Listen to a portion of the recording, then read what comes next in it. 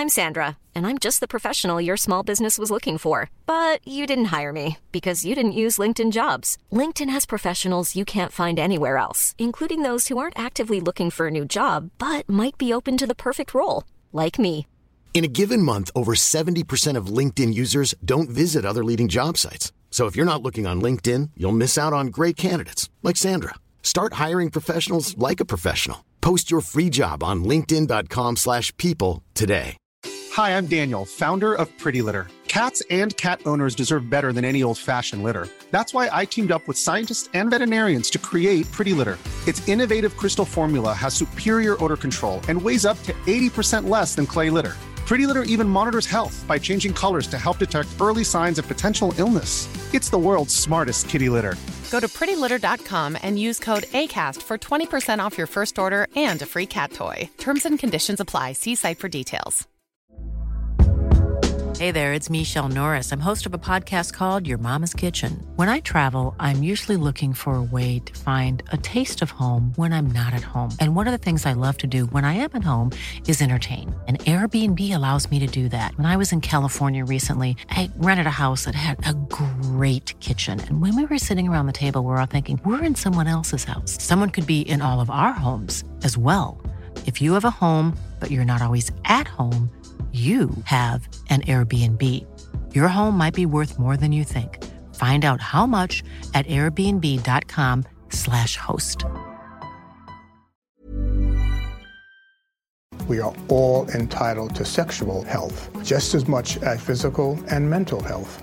We want to make it easier for folks to find resources. However they engage with us, there's no wrong door. So it's important that people are able to get access to care that is affirming. Talking about what their sex life is, about their concerns, and to make sure they're healthy. Do it for them. Do it for you, Montgomery County. Your sexual health matters. Visit doitforyoumc.org.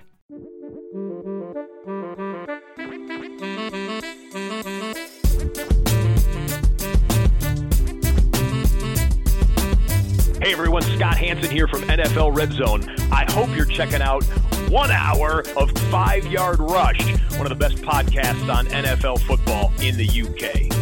Hello Rush Nation and welcome back to this week's flagship show. I, as ever now, am Dan. I'm going to guide you through it. You'll be pleased to see the Bucks gear is back on. Tom Brady is staying and we no longer have to go back into the shadows, Murph.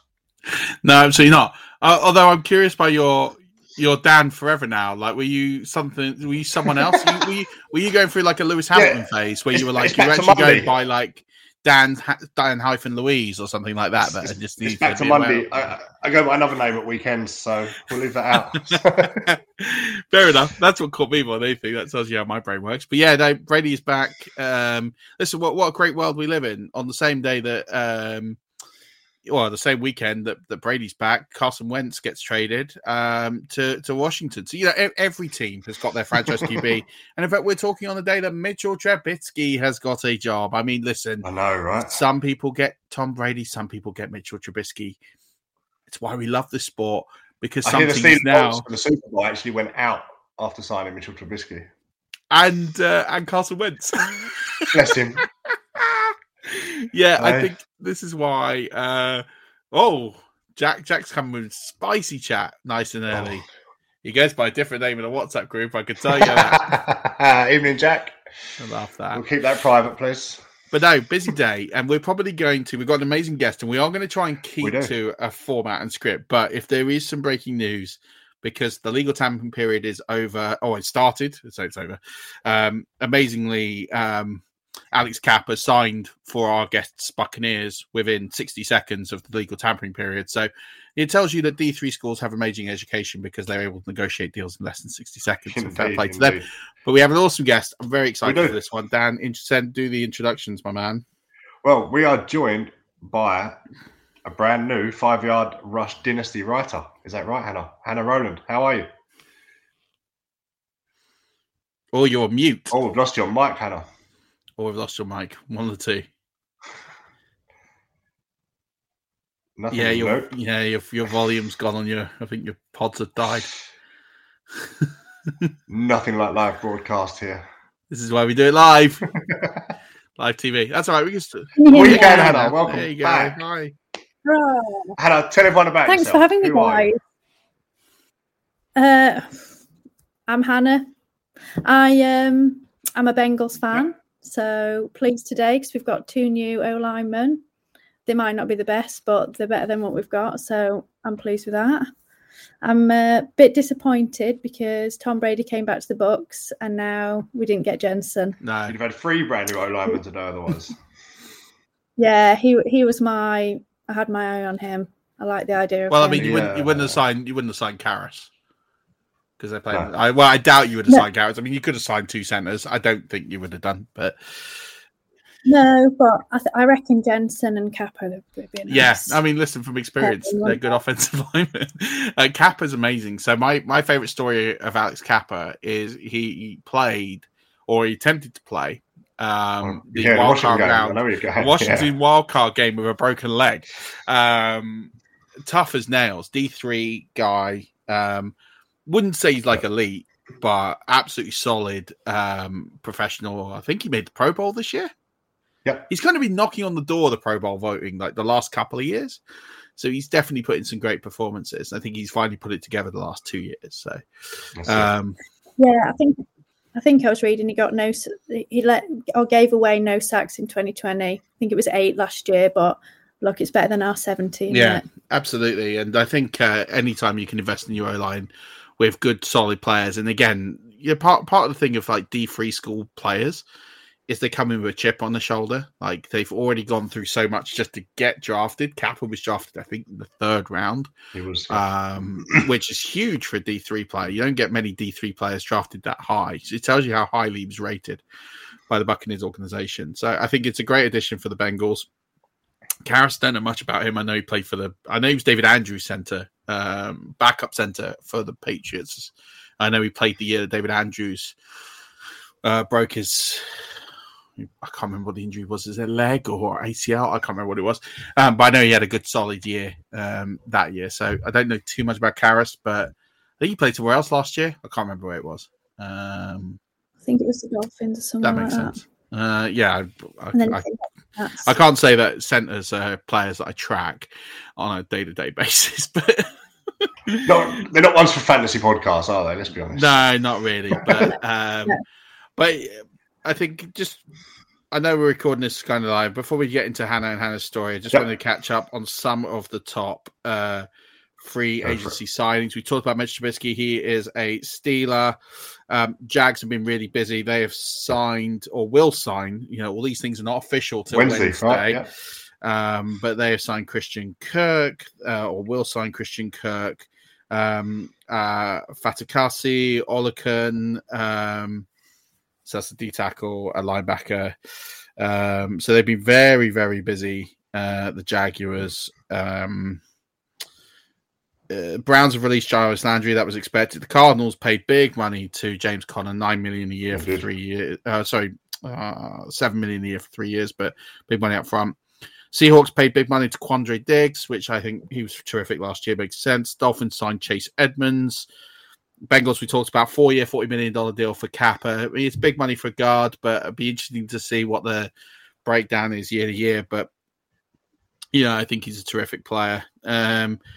Packers have re-signed Preston Smith, 4-year, $52.5 million deal. So they really have burned through their cap. To make space for that, Darius Smith has been released. They are still taking a $10 million hit this year on him, but they are saving $15+ million. And Billy Turner, offensive lineman, has also been released. Now, all teams have to get under the cap by Wednesday. I still think that the Packers still have a bit of work to do. I think all teams are pretty close. The Saints are within about $5 million now. But there's a few things still going on. Emmanuel Bose re-signed for the Dolphins.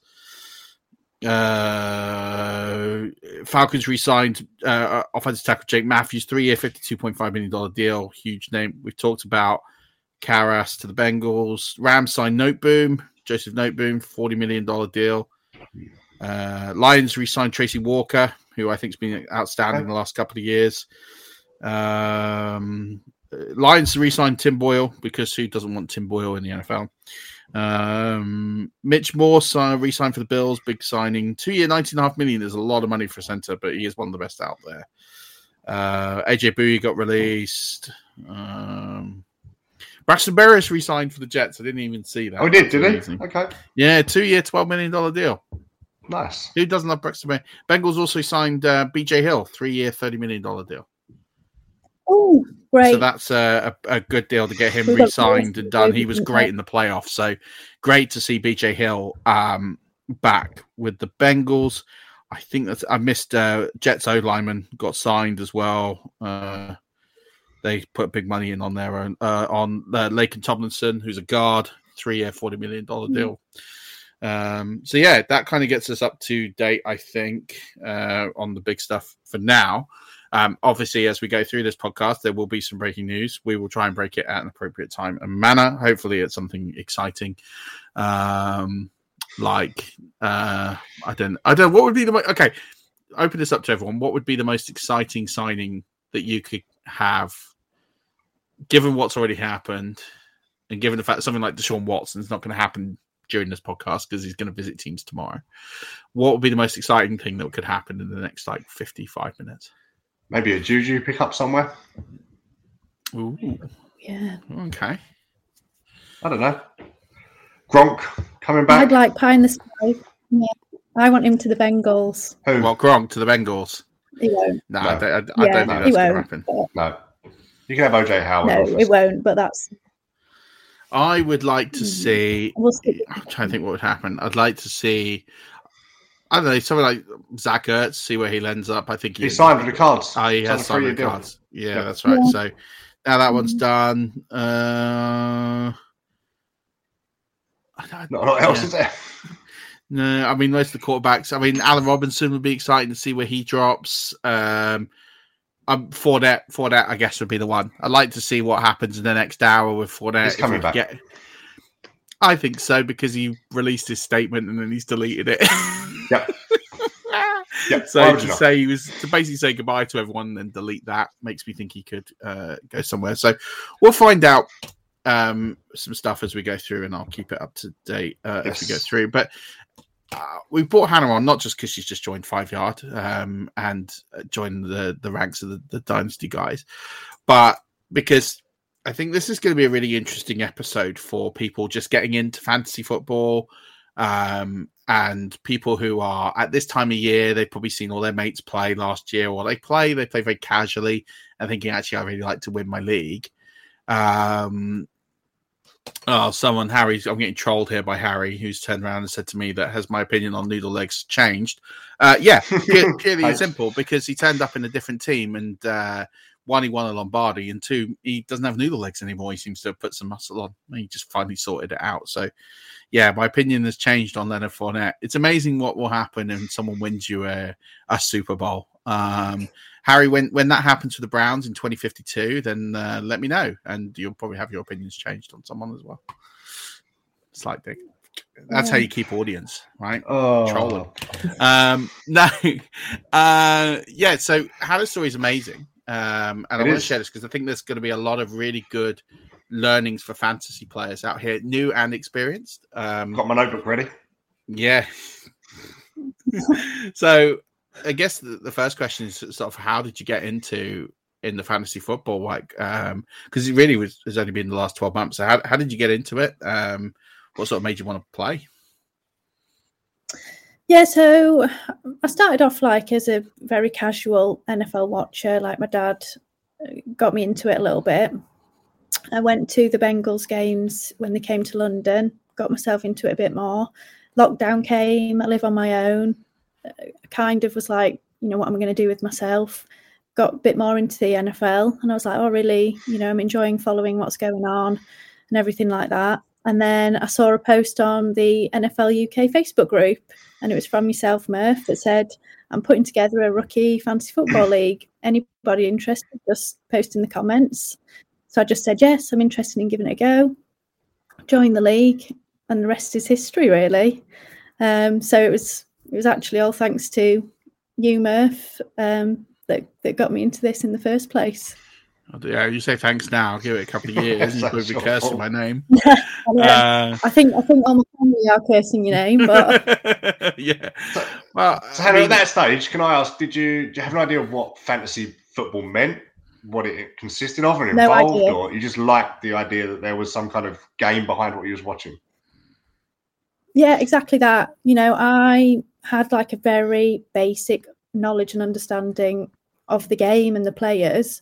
And I wanted to learn more, and I thought, actually, this is a really good opportunity to learn more about different teams, the players on them, how they work. So when I joined the league, I had no idea. I didn't know what flex meant. I actually didn't know that it was a weekly contest and that every week you played a different team and it was a win-loss record. I thought it was total points at the end to start with. So I was like totally naive, had no idea about it at all. And then obviously going into the league, Murph was great. He did little videos for us, explained a bit about it, how it worked. I had a look at the playbook.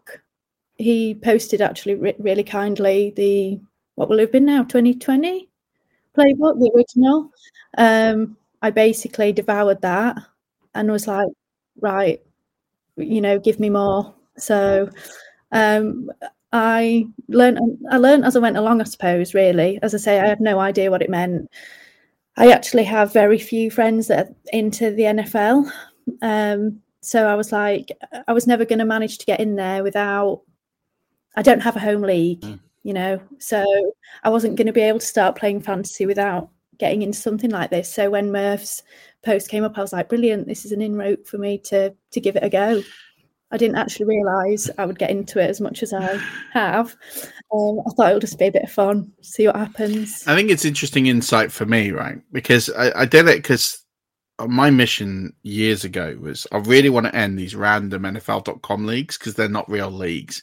When you join, it's a bunch of random people and no one sets lineups after week 3 and it's kind of like dead. There's no chat. There's no nothing to it. And I thought the people would join a league if everyone was kind of a similar skill. Like you have people maybe who've played 1 year but not really taking it that seriously, with people who have never played before. And like I thought it'd be really interesting dynamic just to see how people kind of respond to that. And I think for the most part it was positive. I think what was interesting was the questions that came through, because they're questions that I would never have even thought to have answered in a league, which was more around, like you said, when people were baffled by the idea that you play different people every week. And like, I completely forget that people don't even know what fantasy football is. So the fact of like having to explain like weekly fixtures and like the playoffs, I knew I'd have to explain, like I got that, but I was like, yeah, it's not total points, as you set a team every week. And I thought the draft aspect, that will take ages, the waivers, all of that. Got very few questions on that because I think people kind of got it quite quickly. But the actual concept of, oh wait, so I set a team every single week and I've got to play different people, and how does that work? And I was like, yeah, God, yeah, people are like, that was the insight for me, was the mechanics of it and people's fear of it. People genuinely fear fantasy football, like getting into it.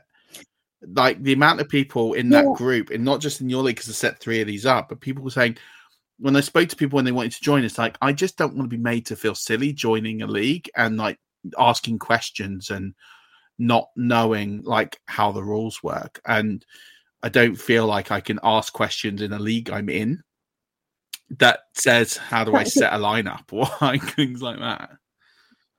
That's exactly it. It is, having literally never experienced it before, it's really intimidating to go into a league where there's people that have played it for years. They know exactly what they're doing. They know how the league is working.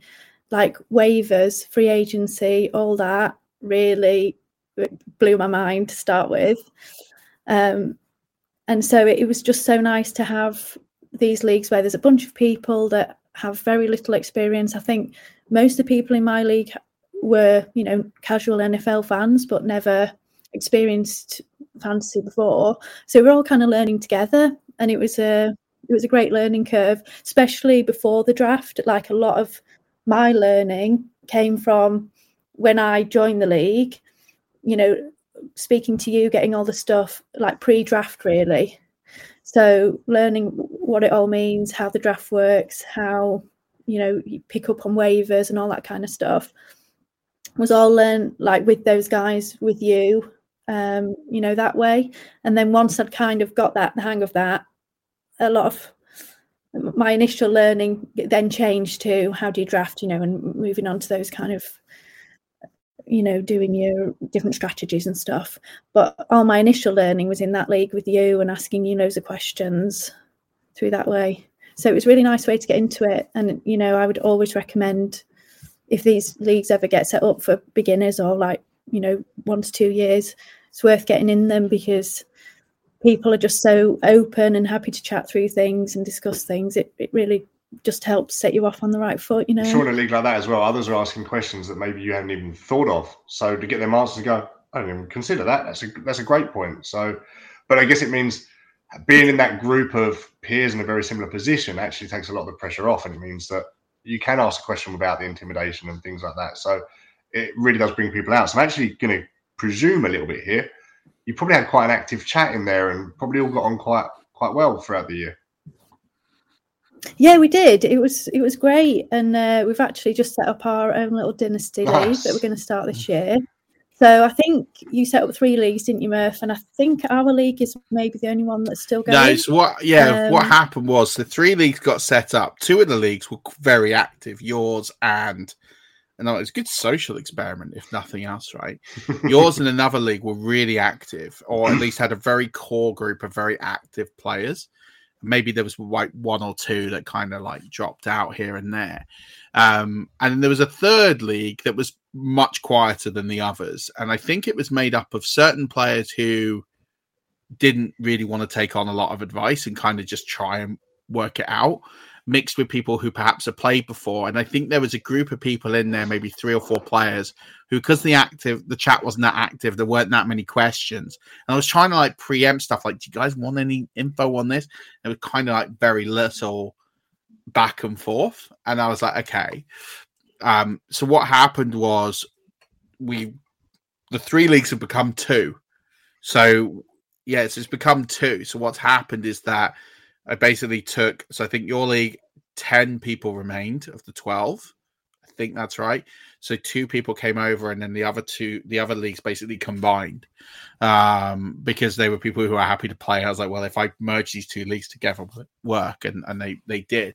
Because I think it was 10, 8, and then I think the other one was 6. I think 2 and 4 kind of were something like that. I can't remember the exact numbers, but that's kind of what happened. And you can live a long, healthy life if you're HIV positive. With the current treatments, we can get patients down to being undetectable. The array of options is so much greater today. U equals U.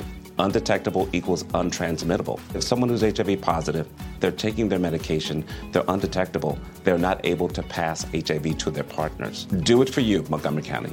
Your HIV treatment is their prevention. Get more information at doitforyoumc.org. We are all entitled to sexual health, just as much as physical and mental health.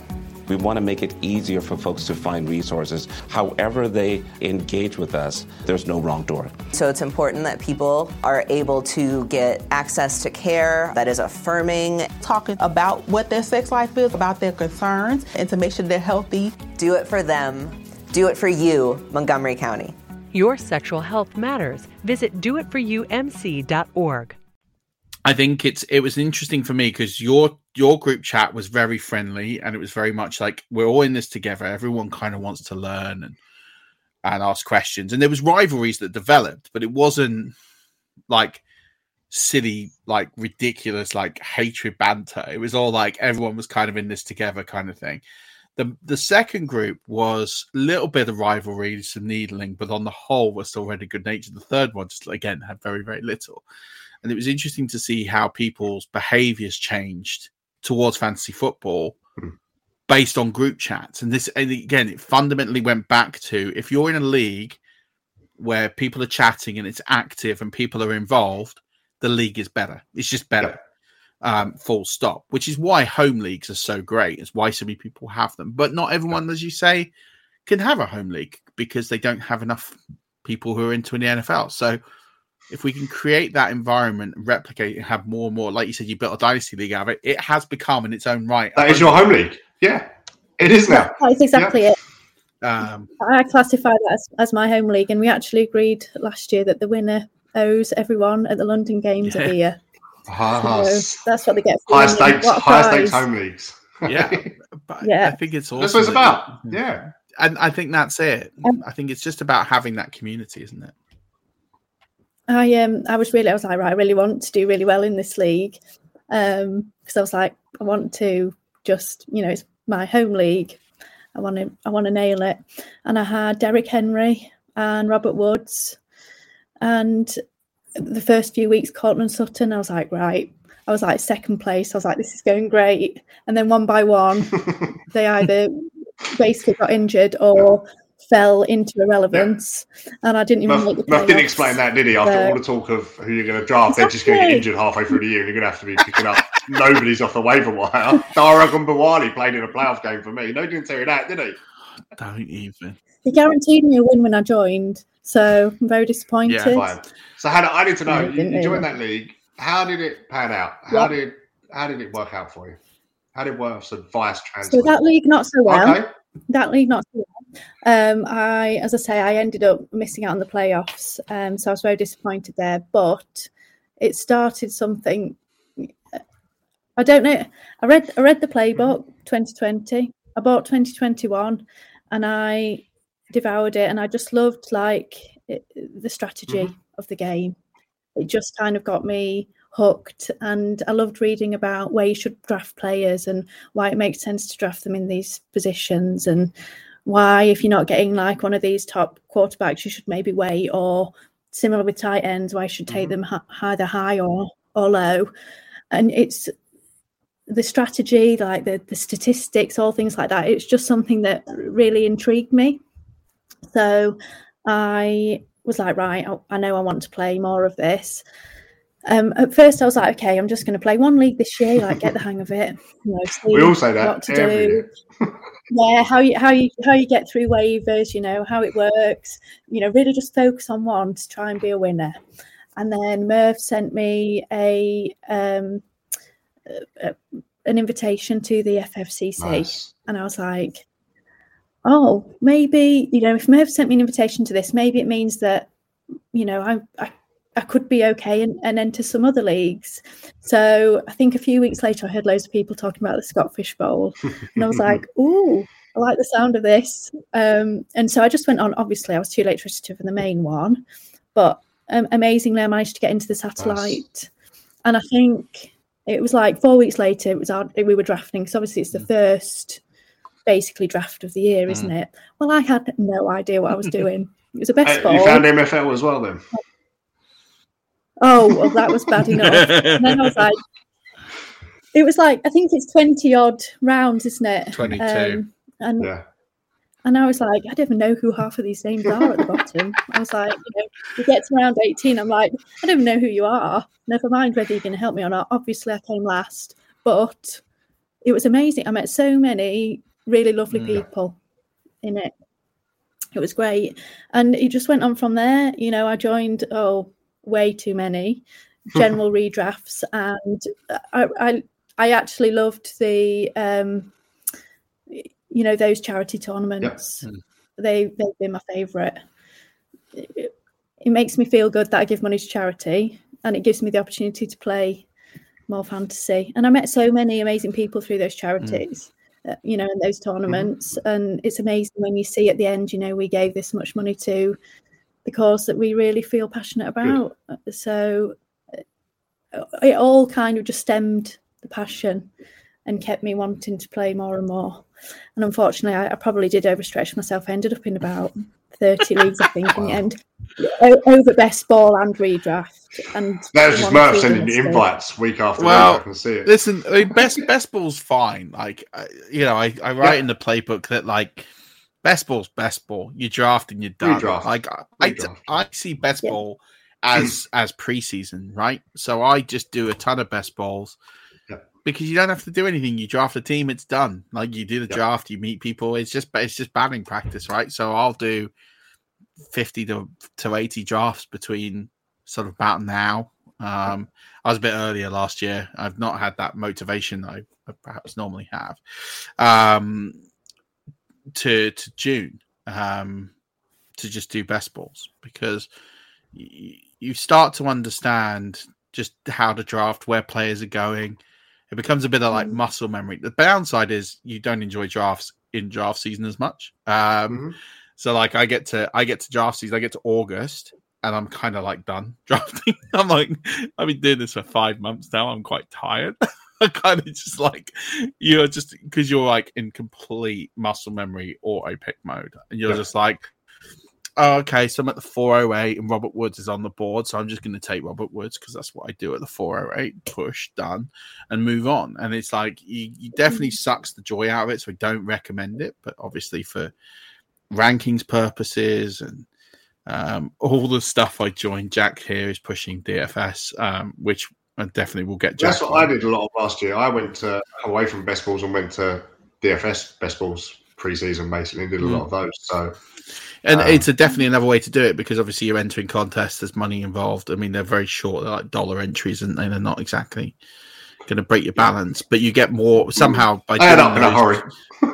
Pardon? They add up in a hurry. Yeah, well, but the thing is, you've got skin in the game, so you actually get better quality players. So it does your preseason now it's a bit more. So it. Go ahead.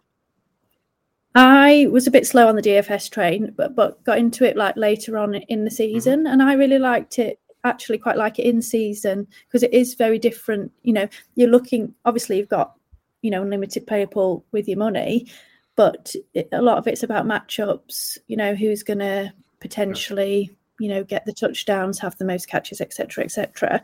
But I really like the best balls, especially in my first year. Especially early in the season, just to try out the different strategies that people talk about, like taking the tight end early, taking, numerous running backs and then wide receivers. How do you like the build of your team? Do you think it looks good? How would you do it different? And also like learning how to react to what other people do. Like last year, I found for me as a beginner, I listened to a lot of what people said, which I still do try and listen to people's opinions, of course. But because I was such a beginner, I didn't know a lot. I'd be like, okay, Murph said that Robert Woods might be good this year. So I took Robert Woods everywhere. And then obviously you got these things happen, but he got Cooper Kupp came out and dominated, and then he got the injury. So, and he often was my wide receiver one that I took, because I would take a couple of running backs because I was like, right, I want to get those running backs. And then he would be my wide receiver one. So I just found that I had way too much of him. And then that affected a lot of my teams and my leagues. So I think this year I want to kind of open up. It's different because obviously and a lot of what we do is we do a lot of different leagues. So you do have the opportunity to take players. Diversify that different pool, from different, with the different leagues, which is a bit more difficult if you've only got one or two. But I would not just take one player on it. It wasn't every team, but if he was there in a set round, like you said, I'd take him. Yeah. And then I ended up with so much of him that it really did affect a lot of my team. So this year I would definitely plan to widen my horizon. So I had no Jonathan Taylor last year, which I immediately regretted. Well, after about week 6 or whatever, I regretted that. Pre-season I was like, nah, Murph's not that into him. I can kind of see it wasn't all for Murph. It wasn't all for Murph. But when I very first started, remove Murph from the podcast now. We don't need him. I've spent a year defending this Jonathan Taylor take. I just didn't like him where he was. All right, and I got it wrong. But I said he's a wide receiver one in the second round. Like basically a running back one. So I take him if he's available in the second round. I'm drafting him. He's not a top 10 pick for me. And people were drafting him at 6, and it worked. And like fair play, like it worked. Everyone else went down. It was, if you want to play Survivor and it's the guy at the end, then lift the torch. It's all good. So Hannah, you started with Murph's join a league. You ended up in about 30. Yep. 1 million and one, probably. Yeah. Did you get any success from any of them? Oh, do you know what? Amazingly, I did, and I actually didn't think I would because, again, speaking to people, they were like, "Look, first year, just concentrate on trying to make it to the playoffs." And I definitely think some of my success was luck for sure. But one of my proudest achievements, actually not a win, but I came second in the Fantasy Football Down Under Bowl. Nice. And I was well pleased with that. Like, I'm not entirely sure how. Oh, yes, Benny Snell. I remember that. 3 episodes talking about Benny Snell at the end of last season. So would have been a great pick. I'd wised up you win by some, then. you lose some.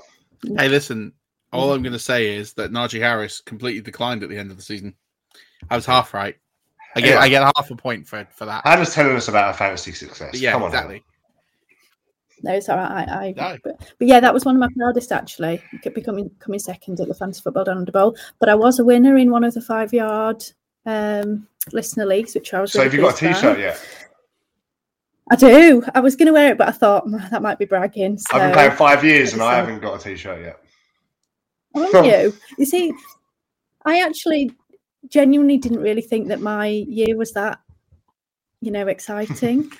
I think it's. If I'm honest, I think it's massively exciting. I didn't think I'd done anything, anything different to anyone else. If I'm honest, but yeah, I was really pleased with my results. Now next year, probably, I'm not going to win anything, but I was just I've got the T-shirt, so you'll have to join the crew at some point then, Dan. But you did win your BFFL conference, didn't you? My BFFL actually had the best record of all teams, so we won't worry about that. That's fine.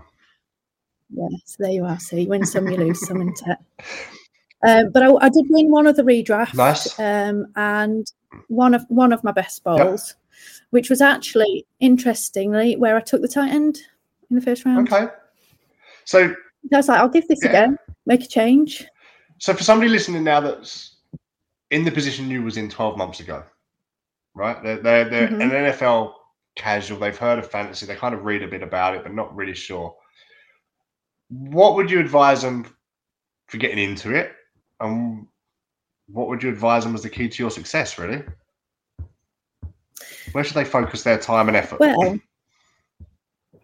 so for me, I think a lot of it is about keeping up with what is going on in the league because things change really quickly week to week. So what you draft is very rarely what you end up with at the end of the year, which I was very surprised. I don't know why, but I was very surprised. When you finish your draft, you think, oh, right, I've got this team and it's amazing. And then actually by the end of it, half of them are injured. Half of them, the quarterback's, rubbish and, not rubbish, but, they're not getting the touches that you thought they'd get. And you end up with totally different randomers that you never, ever thought you'd have by the end of it. So I think a lot of it is keeping up with what's going on. So for me, I listen to quite a few different podcasts. So especially in the season, you need to know who you want to pick up on the waiver wire. And some, you'll get an idea. Someone's gone down injured. You kind of got an idea who's going to be next up. For me, I didn't actually know, or what I struggled with is in those leagues that had the fab, how much should I put on it? How much is too much? How much is not enough that I'm probably not going to get that player? I really struggled with that. And so I found that the podcast really, really, really helped me. And I think, it's a game of strategy and it's all about, all you got to do is be better than the other players in your league. You don't have to be like the best ever. You just need to be ahead of the game and a bit better than everyone else. So I have to say, I really did love the playbook because it had those strategies in it and it just helped me understand it a bit more. But it's all about fun, isn't it? And I think, as a beginner, you've got to put into it as much as you want to put into it. So if you just want to go draft a team and then, not think much else about it, then play a best ball, and go from there. But if you want to get, a bit more serious about it and potentially try and win, then I would say, the strategy is important. So things like the playbook helped me. I read a few other things that like the consistency guide, and Joe Pisapia's one I found really useful, just for different ways to draft and what players might be useful to draft. And then I just listened and read a lot. It's all just about increasing your knowledge and being ahead of everyone else. And did you? I also like Twitter. Go on, sorry. No. I just like Twitter just for the beat writers, because if you're looking at your phone at that time that they say someone's got injured in practice or whatever, you can get in there and get your, pick up that player before anyone else can. Yeah. So have you found that reading all those, them bits, you obviously took in their opinion of where a player should be or an idea or a strategy. Have you kind of molded them and found Hannah's strategy and Hannah's values now in your head? I think it's still a work in progress. Okay. And I suspect that will be for me for some time. What I personally would like for myself is to, obviously, I appreciate other people's opinions that have done this for a long time and use some of their opinions, but also use them to formulate my own. But I also want to be able to watch the film and say, I think this player, looks good. I can identify if this player might break out or, whatever that might be. And I'd also like to look at the stats myself. So I kind of want to make my own little, how do I make my tiers? How do I rank my players? But I think when you first start, it's a lot. And I like using other people's and just, like you say, amalgamating them to make your own. So Murph might have Benny Snell as the 10th running back, in his ranks. And someone else might have him as running back 40. Yep. And then you've got to decide yourself, haven't you? Where do you want to put him? Do you want to put him at 30? Do you want to put him... So it is useful. And some people do put like Excel sheets of everyone's different ranks. And then, you make their own. If you copy them, often what you get is that people don't know. They know who's adding ranks, rankings. If you're copying them, people are going to, this is what you've said to me before, Murph, people are going to guess that you're following them and nick it before you manage to get them. Mm-hmm. So strategic about it. So yes, I kind of, last year I didn't sit down and write down my rankings. I kind of just did it as I went along. Sometimes I would sit there for ages in a draft trying to pick a player, and who should I pick between Tim Patrick and someone else who's similarly not going to be my wide receiver one? I'd be there for ages. Whereas I think now, like this year, I prefer to write my own out, and have it there, and you can just be like, right, yeah, I've got this one here, click, move on.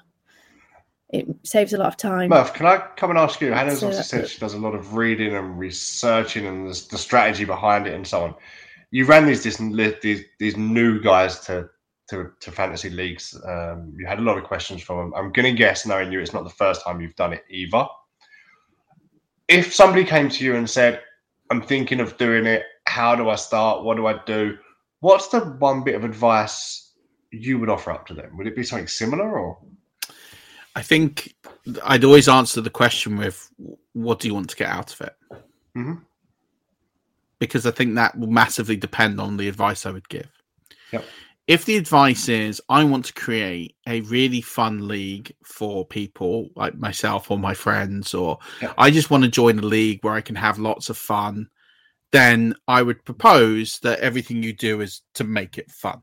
Right. Mm-hmm. So I'd say, well, listen, to make it fun, you need a really good, I'd suggest a WhatsApp group, get to know everyone, have some chats going, put in some forfeits, put in some prizes, and I'd focus more on the league element of it than on the strategy element, because it'd be like the whole point of this is to make it engaging and fun. Yeah. If someone says to me, well, I want to get into this because I want to win leagues. I'm a competitive person. I love games.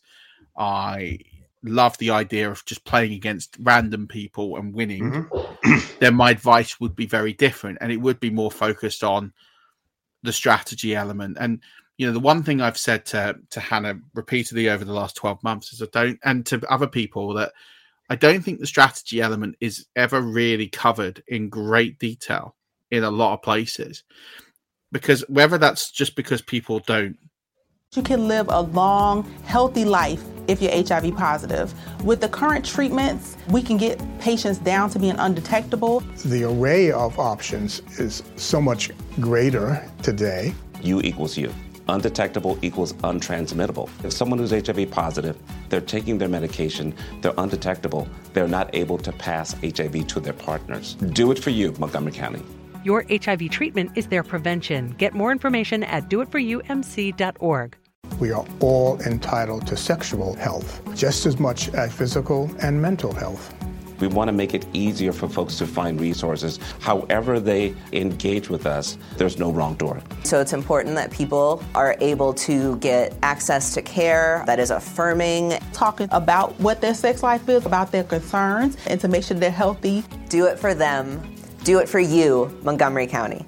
Your sexual health matters. Visit doitforumc.org. Are scared of it. People don't feel that there's a strategy to it. People don't feel like, I think the game theory part is why Hannah has got the results that she's got, because she's understood that there is a game theory. That's the first thing. People just think it's names and stats, and people can sit there and study all of last season's players and all of last season's productivity and just pick players based on that. And you know what? You'll probably do all right. You'll probably get into the playoffs picking off last year's stats if you stay relatively injury-free, and you'll probably, have fun doing it. But are you going to consistently outperform the mean? No, because eventually that will all run out. It's more luck-based. It's like poker. You have to sit there and think about how you can tilt the odds in your favor. And there's so many aspects to game theory that are really important. And the first thing is just understanding that there is game theory. In every single league, in every single type of fantasy football, there is game theory. And it's not just, but it's not just about strategy of where to take players. One of the things that I did on the Patreon last year was talking about when to stack, when to get handcuffs, when to drop handcuffs, when to pick up certain types of players, when to drop certain type of players, when to refresh your entire bench for the playoffs or before the playoffs. And we talked about it, you and I, on this pod, Dan. And I think they're the elements that you don't pick up straight away. Like, they take work and research and everything. So going back to your original question, the question always goes back to me, and that I give back is, what do you want to get out of this? If you want to have fun, I will tell you 10, 20 ways in which you can have an absolute ball playing fantasy football. And some people just aren't serious. They play 1 or 2 leagues every year, and they put some money down, or they do some beers, they do a live draft. Do you know what?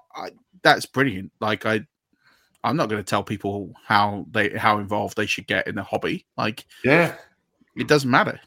If you're getting fun and enjoyment out of it, that's what matters. But if you want to get to the point where you're competing in charity tournaments, you're going deep in charity tournaments, whatever, where you just want to win, you've got that hunger and desire to win games, then, there's a different answer to that. But I think, for me, it's what I liked about the groups last year was there was a nice blend where I think the social having a good league element was triumphed slightly over the wanting to win. But there was a very nice balance of both, where people wanted a nice environment, where people wanted to learn, but people wanted to win. And I think that's a nice, if you can get that environment for when you start playing, it's perfect. It's perfect because you can you get the best of both. You get that hunger to want to do more and play in more leagues and meet more people. And you'll find that a lot of people do want that. They want to play in engaging, entertaining leagues and also want to win. And I think there's more people like that, but it's about finding that balance so that neither is overly tilted over the other. So I think my advice would be, if you want to get into this, you can always hit me up. I'm going to do the rookie leagues again, but vice versa. Reach out to people like Hannah, because you're 12 months removed from the story. I'm 22 years into fantasy football. There are things that I just don't think about. Like, I did not even think about the fact that I had to explain it's a head-to-head league. Like, I just don't. It sounds stupid. You wouldn't, would you? No. I just wouldn't. I know there's things I'll need to explain in the game, but that was like one I just didn't even think that people would. And that was one I spent more time on explaining how the actual winning of fantasy football works than actually explaining like. I can just see you now with that question coming again. Ah, okay. Oh yeah. That's exactly what it was. By the way, we're starting here. I do have a bit of news here. First of all, Christian Kirk's contract. Wouldn't normally mention it, but this is silly money. Christian Kirk has signed a 4-year deal worth $72 million that could rise to $84 million. He's never had a 1,000-yard season, has he? No. So he got the Kenny Golladay deal. Congratulations. That is mega money. His agent needs to wow. I just saw that a few minutes ago. I was like, wow. That's madness. So yeah, I think why Hannah was successful was she understood early that the game theory was that's the part she enjoys, right? Yeah. So it goes hand in hand. It's if you enjoy strategy games and that mindset of being in a strategy, you're always going to do okay, even if you don't necessarily see immediate results. Well, that's it. You can almost take player names out of it if you're playing that game theory bit and have it as player A, player B, player C, and you're looking at the theory behind each. Who they are, where they are, is irrelevant, effectively. I've always said for years that I could draft a pretty mediocre team and still win a league. Yep. You can lose a league at draft, but you very rarely win a league at a draft. Stocks and I've said this for years. But I can take a team. I think back to my Warrior Bowl team from the inaugural Warrior Bowl. And I look back on that team and think it's one of the worst drafts I've ever had. I didn't like it when it was done. I really hated it after week 1. But I knew how to get out of that situation. That's why you'll never see me with an 0-1 or 2-win record very often. Because no matter what, I'll always back myself to get 4 wins just based off working the waiver wire and the strategy element of knowing when to pick, when to release players based on the ebbs and flows of the season. Like, I always know I'll get that many extra games. It's just how many games can my drafted team get me for wins to stack on top. And that's the difference between making playoffs and not. You were going to say something, Hannah? Just the other thing I would say, going back to what we would say to people starting out, is that don't be afraid to ask questions, whether that be in your league or reaching out to any of us. When I first started doing best ball, actually, I learned about best ball from the playbook. And I said to Murph, how can I play best ball? And he set up very kindly one league for me there. But also Tom, who is Best Ball UK, is in NFL Best Ball UK. He set up a couple of free ones too. So I joined those and I just messaged him and said, like, how does this work? What do you consider the strategy for this? How is it different from redraft? And I just asked him so many questions. And even now I still get in touch and say, so, what would you take away from the 2021 season, Tom, for best ball? And what do you think for next year? And I met loads of really great people who have always been very willing to answer my questions. And I just ask. And I think that's another reason why I've been very lucky, because they really kindly answer my questions. But another reason why I think I probably did reasonably well is because I wasn't scared to ask, and people will spend their time. Were really kind and helpful.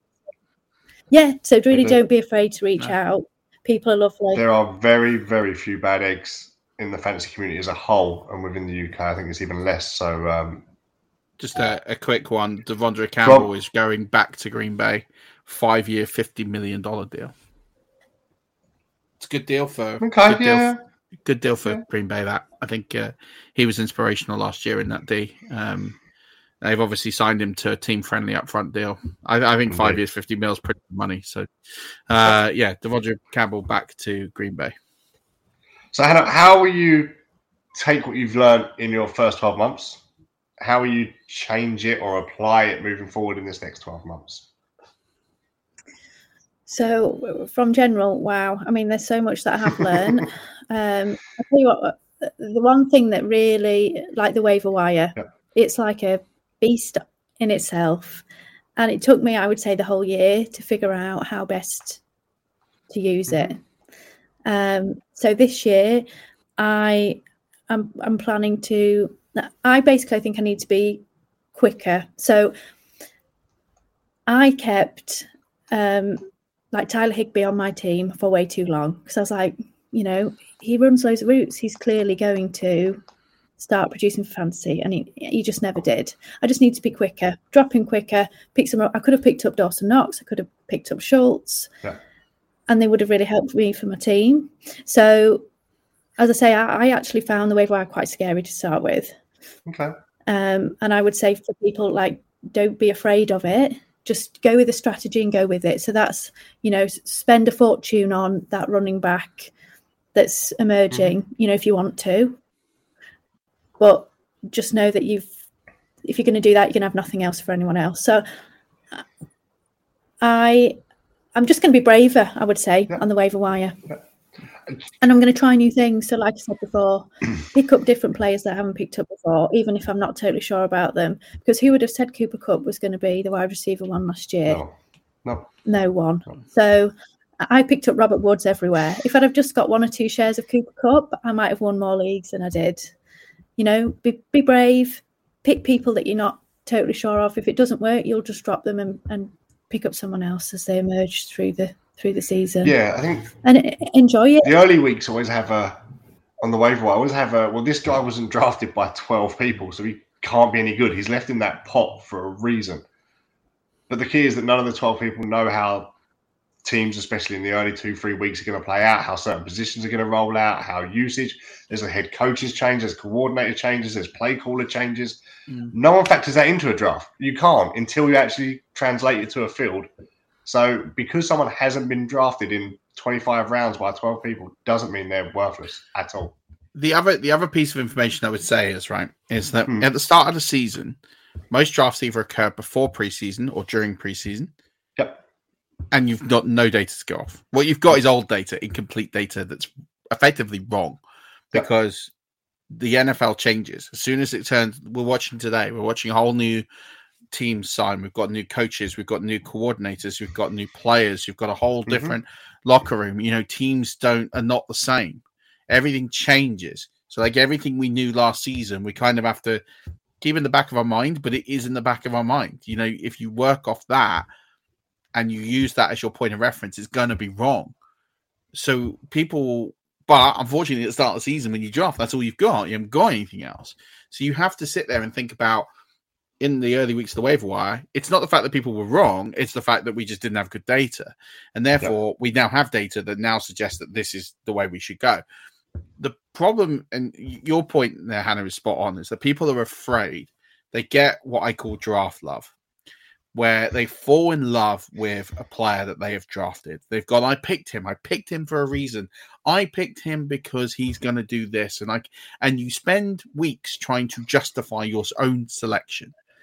And that's where people go wrong. Like, that is the fundamental point between winners and losers of fantasy football. I will cut anybody on my roster at any time for whatever reason. I don't care. If they're not going to produce, or I don't think they're not doing it, at some point they've got to go. Now, you have to assess when the right time is. There is a bit of feel in that, and sometimes you'll cut players too early, and sometimes you'll cut them too late. That is always going to happen. You'll never perfect it. There are times I moved on from Dalton Schultz last year, and he then came back and had a strong end of season. These things happen. But at the same token, you're going to be more right than wrong. And as long as you're constantly refreshing your own player pool and you're refreshing your team, you're always going to give yourself the best opportunity to win, which is why, one of the strategy points I always say to people is make sure you've got bench spots where you just recycle players every week. Because one, you don't end up falling in love with them because they always go off your roster before you've had them on. But two, you're always they're easy people to cut.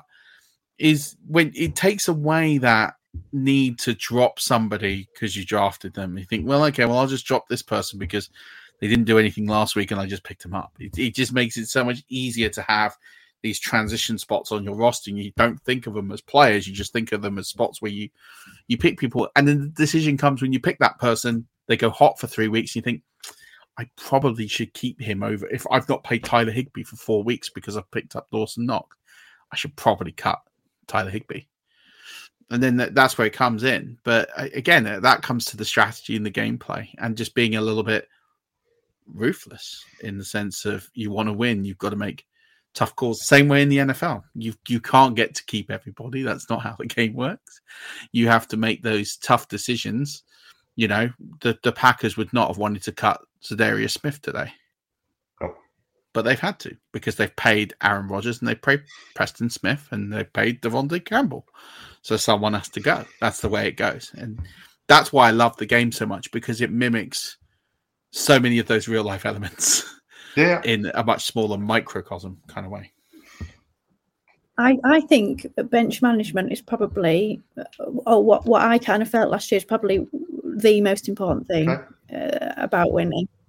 Because, you know, if your star running back goes down, it's handy. You know, or if a star running back goes down, if their backup is already on your bench, you haven't had to pay anything to get them onto your team. And it's difficult sometimes. You don't always know when someone's going to break out, like, you know, some of the wide receivers, whatever. But by just having those players that could potentially give you more at any point on your bench, there's a chance that one of those is going to hit at some point. And then, you know, they're really going to help you out. And I think I didn't understand that probably for 3/4 of the year. Okay. And it was only the last kind of quarter that I was like, I've made such a mess for myself, for some of my team. So for all the not all the success, for the few successes that I have, I certainly had many failures. Mm-hmm. And I don't think I had any that didn't win any games, but I had a couple that were like 1 or 2. And when I had a look at those, I was like, this bench is a state. You know, I've got myself into this terrible position where all of these players are not going to give me anything. So if someone goes down, I have nothing sat there useful that I can put in the place. If I'd have been active and recycling my bench, like Murph said, from the get-go, then I may well have had some players useful that I could have plugged into there that would have won me more games. Okay. So I think sometimes people leave the bench just sitting there until something goes wrong, and then they go, oh, crap. I need to do something. And it fits in, and this is where the FPL element of fantasy football comes for UK players. Because in the FPL, and people play FPL, because the bench is such a pointless aspect in FPL, like it doesn't matter because you get transfers anyway, and you can select whoever you want. The bench is effectively fodder. And people translate FPL into fantasy football in the same way. My bench doesn't matter. They're just people I have to have. And that is the biggest critical difference that you can have.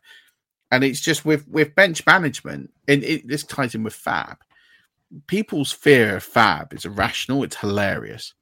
The amount of people that do not want to spend Fab dollars early in the season is, bear in mind, comical. I always have been someone who says I would spend the majority of my Fab quite early on in the season. And now, more than ever, am I convinced that if I dumped all my Fab by week 6, I don't care. Because I think I read something somewhere once of all the Fab in all the leagues, I think only about 15% of it ever actually gets spent. Yeah. And it's crazy because if you went and spent all your Fab on... the name has completely escaped me. The 49ers running back when Mostert went down. Yeah. If you spent all your Fab on Elijah Mitchell in week 2, week 3, you were probably pretty happy at the end of the season that you'd blown all your Fab on Elijah Mitchell. Whereas people would have kept their Fab and then would have spent it on someone like Dario Gumbawale in week 17, who, listen, he had a decent performance, but and if you're in the championship and you've won because of that, congratulations. On the flip side of that, you look at the yield of return. If I spend $100 on Elijah Mitchell and he gets me into the playoffs and wins the league, that's 15 plus weeks I've had that player. The tangible return on that is brilliant versus paying someone, money in the playoffs. In order to win the league and win the playoffs, you have to get into the playoffs, which is why I've got absolutely no qualms in spending my money prior to the playoffs to get into the playoffs. And then, yes, you might get a situation where Rashard Penny comes up late and you might miss out on him. And that would be a shame. But that doesn't happen as often as people think it does. Whether I'd rather have the player that gets me there. And that's the bench management piece that I think is underutilized in podcasts. People will talk about you should pick up this player, but actually it's about why you pick them up. Yeah. What are you trying to achieve by picking them up? I think is just as important. Just a quick one. The Seahawks have signed Will Dissly to a 3-year, $24 million deal. To sit behind Noah Fant in a trade. Okay. Fine. Hannah, 2022 is coming up. What are your fantasy aspirations coming into this year?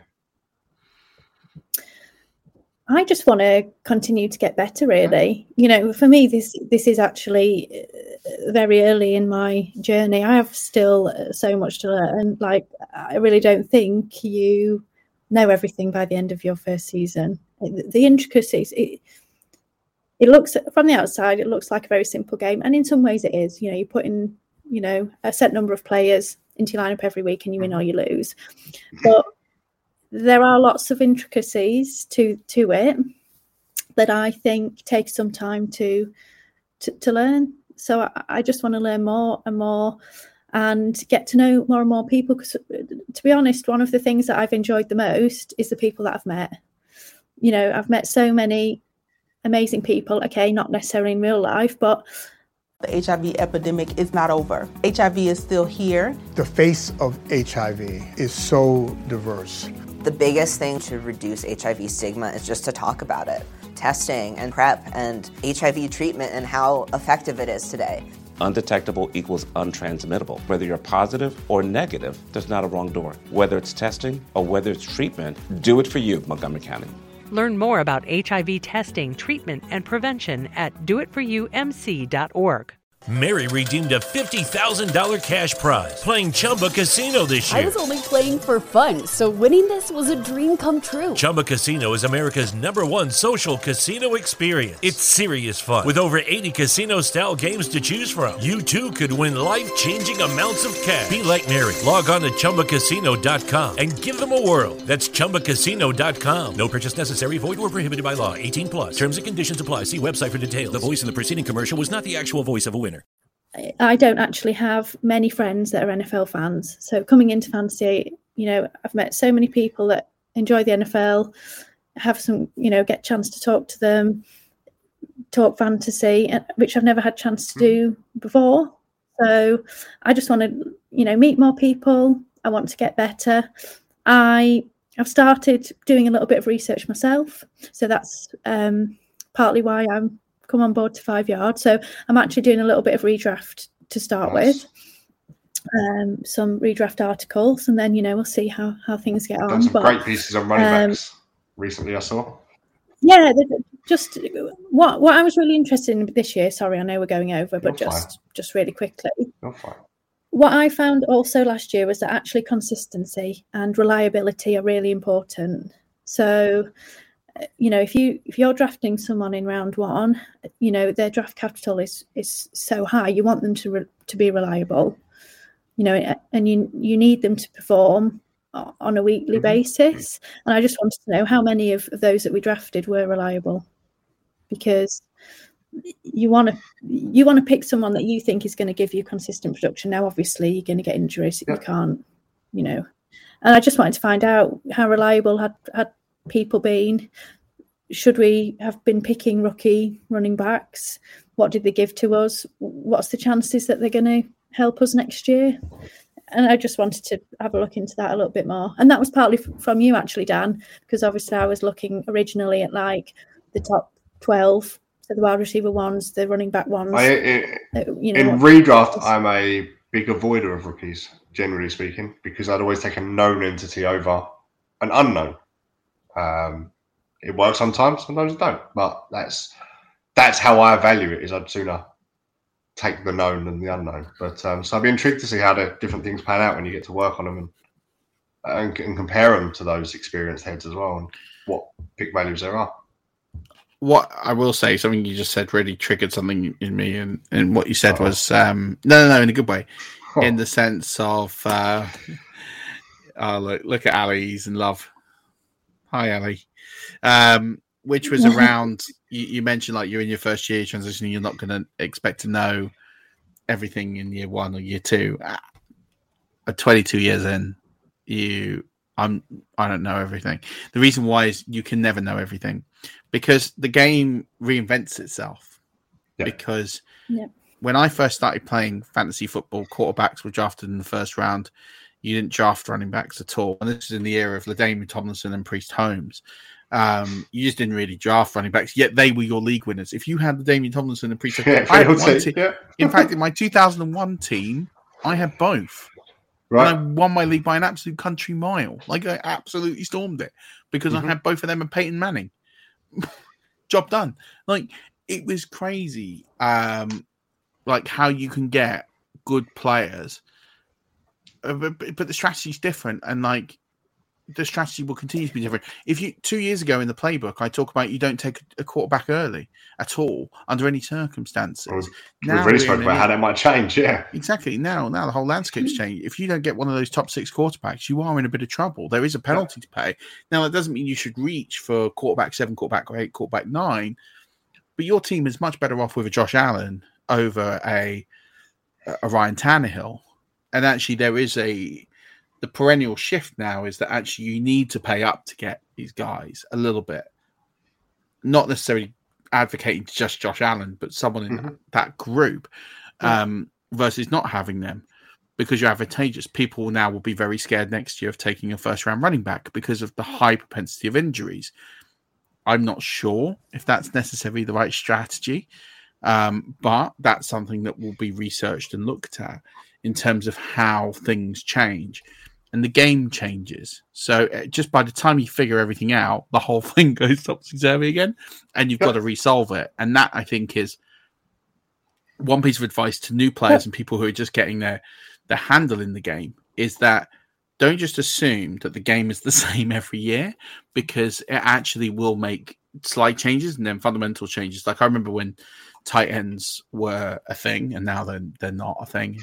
I mean, unless you play premium, they're just not really a big thing in fantasy football unless you get one of the elite ones. And then the same token, I remember when everybody just took wide receivers in the first 4 rounds and didn't take anyone else. Like again, probably not at that stage. So yeah, just some things that I just thought were interesting that you said them that I wanted to clarify. But that's the fun of it, though, right? 100%. That it changes all the time.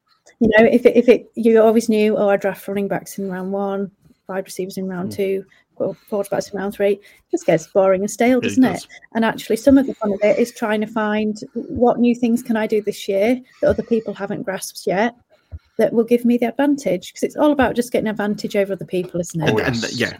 And that's a huge thing. It's just if you can start to understand that, then you're going to be in a great place. And that's the fun of the game, is if you like puzzles or problems and challenges and strategy, then this is the game for you. And if not, then you know it might not be. That's why I like drafting on the turn a little bit as well. I like drafting on either end and doing something totally unexpected and out of the ordinary a little bit, and just because then everybody isn't just going, I'll take a running back now, I'll take a quarterback now, and all of a sudden they've actually got to think about what's sat in front of them because the whole dynamic has just changed in 10 minutes in front of their eyes. And if you can throw them off their thought pattern and their thinking process, that will benefit you in the long run, I'm sure. So one of my favorite strategy pods that we did years ago, Stocks and I, right, was talking about drafting on the turn, right? You've just brought this up. And how my favorite thing to do that particular year was to take 2 players at the same position on each turn. I'm in a draft right now, and I've done 1 and 2, 3 and 4, and 5 and 6. Exactly that. Yeah. So because what it does is it causes 1, a depletion in the player pool, and 2, it forces a run. So if you do it in a Superflex league and you go quarterback, it forces people. Yeah. The psychology, because otherwise you're picking running backs and wide receivers behind everybody. So get ahead with the second one and force their panic. And then when it comes around again, you're ahead of the curve again. I took 2 quarterbacks.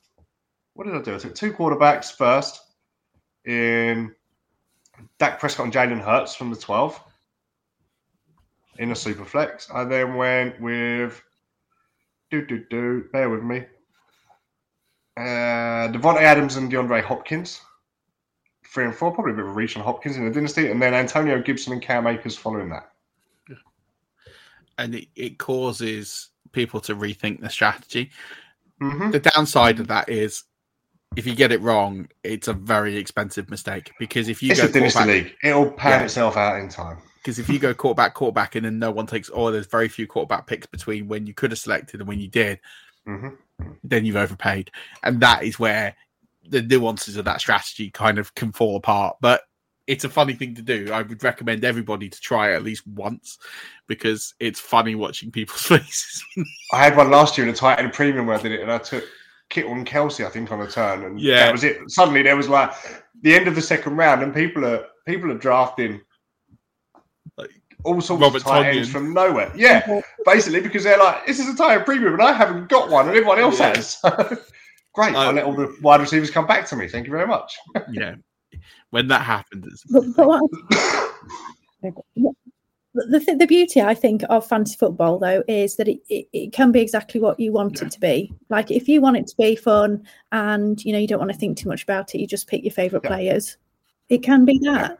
If you want to get into the nitty-gritty, look at different draft strategies, how can you beat everyone else, then it can be that. And that's the beauty of it. It can be what you want. The thing I love as well is no right or wrong. Nobody's right or wrong until we get to January. No matter what you do, no matter who you draft, no matter how you draft, no matter who you pick up, there's no right or wrong until we get to January. And everyone can have their opinion on it, but there is no right or wrong until January. And that's the key. So, Mo Alley-Cox is going back to the Colts on a 3-year deal. So he's probably a starting tight end next year. Who will be throwing him the ball, though? That is the question. Jimmy G's the biggest rumour at the minute. But will it be Jimmy G? Will it be Jacoby Brissett? Will it be Andy Dalton? Will they draft a QB? Jameis Winston's still out there. He's not a Colts quarterback. I'm interested. How are the Saints? The Saints are saying that they're interested in Watson, right? How are they going to squeeze him in with their cap hell? How are they going to manage to do that? What they'd probably do is trade for him and then restructure his deal by moving as much of it into signing as possible, because basically the signing will then move over the next 4 years of his contract. So if you convert 40 million into signing, then that's, basically you're only paying 10 a year for 4 years, even though he gets all the money up front. So the advantage of the player is, I get all this money now, so I get one big paycheck. Cheers. Yeah. But actually, for the counting purposes, because people think that the salary cap is like literally how much they get paid that year, and it's the biggest misconception. It's just in accounting purposes. Actually, when they get the money, it doesn't matter. Yeah. Reach new career heights with University of Maryland's Robert H. Smith School of Business. Flexible MBA and MS options. GMAT and GRE not required. Learn more at go.umd.edu/Smith School. University of Maryland Smith School of Business. Inspired, fearless, unstoppable. The cap doesn't exist. It doesn't I totally get it. That is not what they get paid. However, or when they get paid. I don't know what they are now. Or when they get paid. They're only 6 million. They're 6 million over as of. Yeah, they had a huge restructure on Kamara, didn't they? So yeah, they've done huge restructures and huge deals. So they're not that far to get back under. But they're still over. So if they're then paying him 10 million this year, let's say, in cap, then I guess they're going to have to do a lot of restructuring or potentially lose a few more people to squeeze him in. And that's what the Saints do every single year until eventually something's going to happen where they're going to have to pay the piper. Very similar to Chelsea Football Club. They were like, when Abramovich sat there and kicked all the money down the road, I'll recoup it on the sale, and now he's not going to get a penny. Yeah, it's one of those things. It's a risk strategy where if the rules change, then it's going to affect them at some point, but it will allow you to kick. Jack, that comment was for you, by the way, because I knew you were still watching. At the end of the day, they can continue to kick the can down the road, but someday the piper has to be paid. So they'll just continue to kick it down the road until someone tells them that they have to pay the money. Yeah. And then they'll get it done because they get it done every year. I think they've been in worse cap situations than this one. But what will be interesting is that they're in such a situation now where they can only have average players. They can only have average players now in quite a lot of positions because they can't afford to pay that many premium players. So even if they get Watson, they're going to struggle to get him weapons. They're going to have to rely on the draft. because they're not going to be able to afford. They're not going to be able to sign a Juju. They're not going to be able to sign an Allen Jarvis Robinson, Landry. No. Jarvis Landry. I mean, that's a massive step down. But yeah, they're just not going to be able to get these guys. So then, I know Saints or Panthers. What do you reckon? What do you think his choice would be? If I'm Watson, in terms of the teams and who you'd be playing with, I'd go with the Saints. It wouldn't even be close. Like if you're telling me that my choice was those two teams, as much as I dislike the New Orleans Saints from a fandom perspective, they're a better franchise. They're a better run franchise. They're a more consistent franchise. Yes, they've got a new head coach, but he's been there a long. Yep. He's been there a long time, and he's the former head coach as well. So he's not new. It's not like he's just come out of nowhere. Dennis Allen is one of the best coordinators in the game, or he was until he was promoted. As bad as that team is, they'll get something. Like they were not a good team last year, and they still won 8 games. Like for me, if I'm choosing between teams, I'm going to always pick the team that has more of a pedigree in terms of the way that the organization is run. And it's maybe a bit unfair on David Tepper because he's only been there a couple of years, but you've got a coach that's on the hot seat. You've got a brand new offensive coordinator after Joe Brady was fired. I think unfairly, but someone had to carry the can for last season, and it was him. So I think at the end of the day, I'd always pick the stable franchise. But it would shock me if I would watch the Cleveland Browns. I really would watch the Cleveland Browns for Deshaun Watson. I really think that they will make a huge play for him and trade Baker Mayfield. If they can find a suitor. Yeah. I don't think it would take much. No, not if people are signing Mitchell Trubisky. We don't want him in the AFC North, thanks. Yeah, I mean, he'll be banned. He'll get a ban this year. I think, let's hope we play before he plays. I mean, it's a great division, the AFC North, for quarterbacks. You've got Joe Burrow. Imagine if Deshaun Watson goes there. You'd have Joe Burrow. You'd have Lamar Jackson, former MVP. You'd have Deshaun Watson. And then you'd have Mitchell Trubisky. I mean... It's almost like the AFC West as well, right? Listen, I like Derek Carr. I'm not going to besmirch Derek Carr. I think he's a massively underrated. He is. I think he's a top 5 quarterback, top 10 quarterback. No, but I think he's a heavily underrated quarterback and underappreciated. And I will not besmirch him with the same level of joy and angst as Mitchell Trubisky. Thank you very much. Fair. Right. You never know. Anna, before we call it a day, thanks for coming on. Tell people where they can find you, where they can ask the questions you've asked them to come and reach out for, what you're going to be doing, and tell us a bit where we can find you. Yeah, so on Twitter, I am at Han Rowland. I've put a few things, like Dan said, a few bits and bobs that you might find interesting. You can go and read. You're always welcome to send me a message, beginners, whatever. I'm always open to chatting with you all.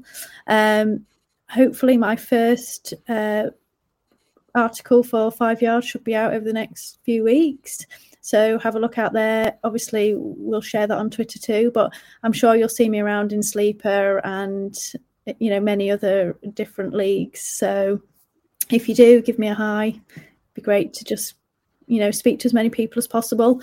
And also, I should hopefully see you in July at the Collective. Yes, your ticket's purchased. I'll be there. Absolutely. I better be there. I'll be there. I'll be there. Murph will be there, and many other names. And if I can, Murph tickets are selling out incredibly quickly still. So we are.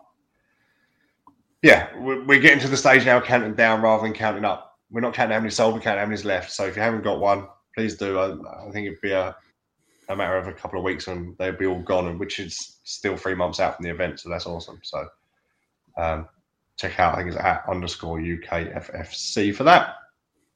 Yeah, absolutely. I'm trying to think if there's anything else. Not much. There'll be some pods dropping every day this week for free agency, where I'll be catching you up to date with everything that's going on. So there'll be more podcast than usual. For those of you that have been subscribers for many years, will understand that is pretty much what we do. We'll talk through all the deals where possible and what's left and everything. I will say this: I've got a draft. I've got a NFL rookies risers and fallers for the draft article going on Fantasy Pros at some point this week. It's written, and I'm just waiting for it to be published. But it's interesting because it talks about some of the free agency moves that have happened and what effect that's going to have on NFL rookies and whose stock is rising and falling. So I would recommend that for anyone that's interested in dynasty and rookies.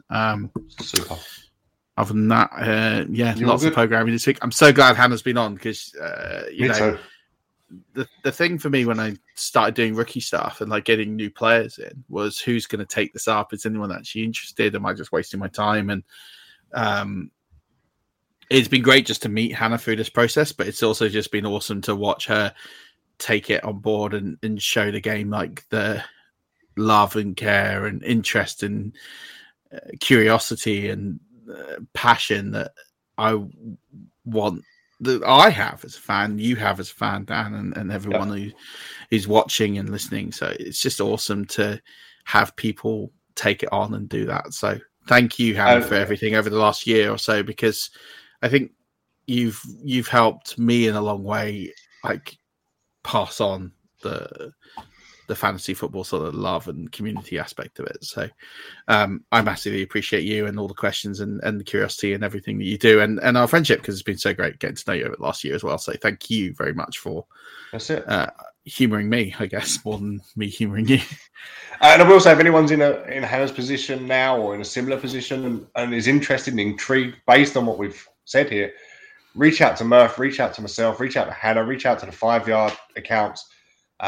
Nobody's going to think anything worse of you for just saying, hey, this seems like fun. How do I do it? What do I do? Come get involved. Come meet. Say, if you don't like it at the end of the day, no hard feelings, no one done. Give it a go, dip your toe in the water and see how you get on, basically. So, Hannah, thanks for your time. Thanks for coming on. Interesting story. Can't wait to play in some leagues with you and see you beat me the same as everyone else beats me. But, hey.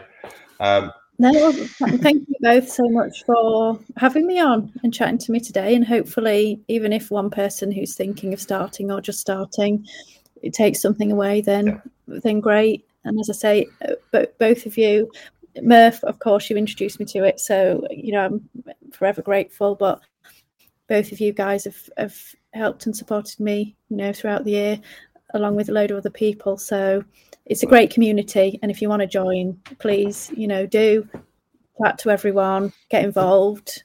It's awesome. Great fun. Murph, send us on our way. Well, I thought I'd share us with news that makes it completely appropriate to end the podcast, which is the Colt McCoy backup quarterback is returning to the Cardinals on a 2-year, $7.5 million deal with $6 million guaranteed. So congratulations, Colt McCoy, for earning $6 million to hold a clipboard. Just sit down. Yeah. And that is how you end a podcast. Thank you so much for tuning in and enjoying and digesting this one. And until next time, Rush Nation, as always, don't forget, keep rushing.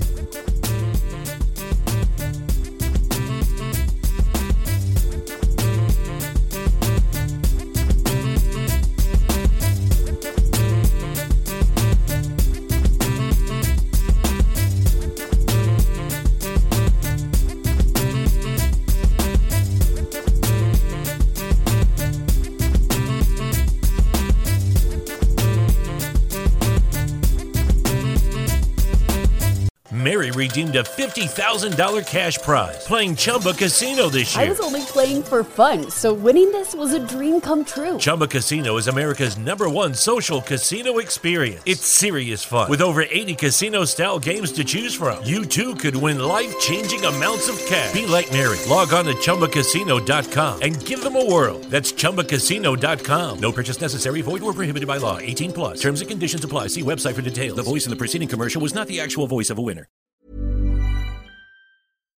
Hi, I'm Daniel, founder of Pretty Litter. Cats and cat owners deserve better than any old-fashioned litter. That's why I teamed up with scientists and veterinarians to create Pretty Litter. Its innovative crystal formula has superior odor control and weighs up to 80% less than clay litter. Pretty Litter even monitors health by changing colors to help detect early signs of potential illness. It's the world's smartest kitty litter. Go to prettylitter.com and use code ACAST for 20% off your first order and a free cat toy. Terms and conditions apply. See site for details.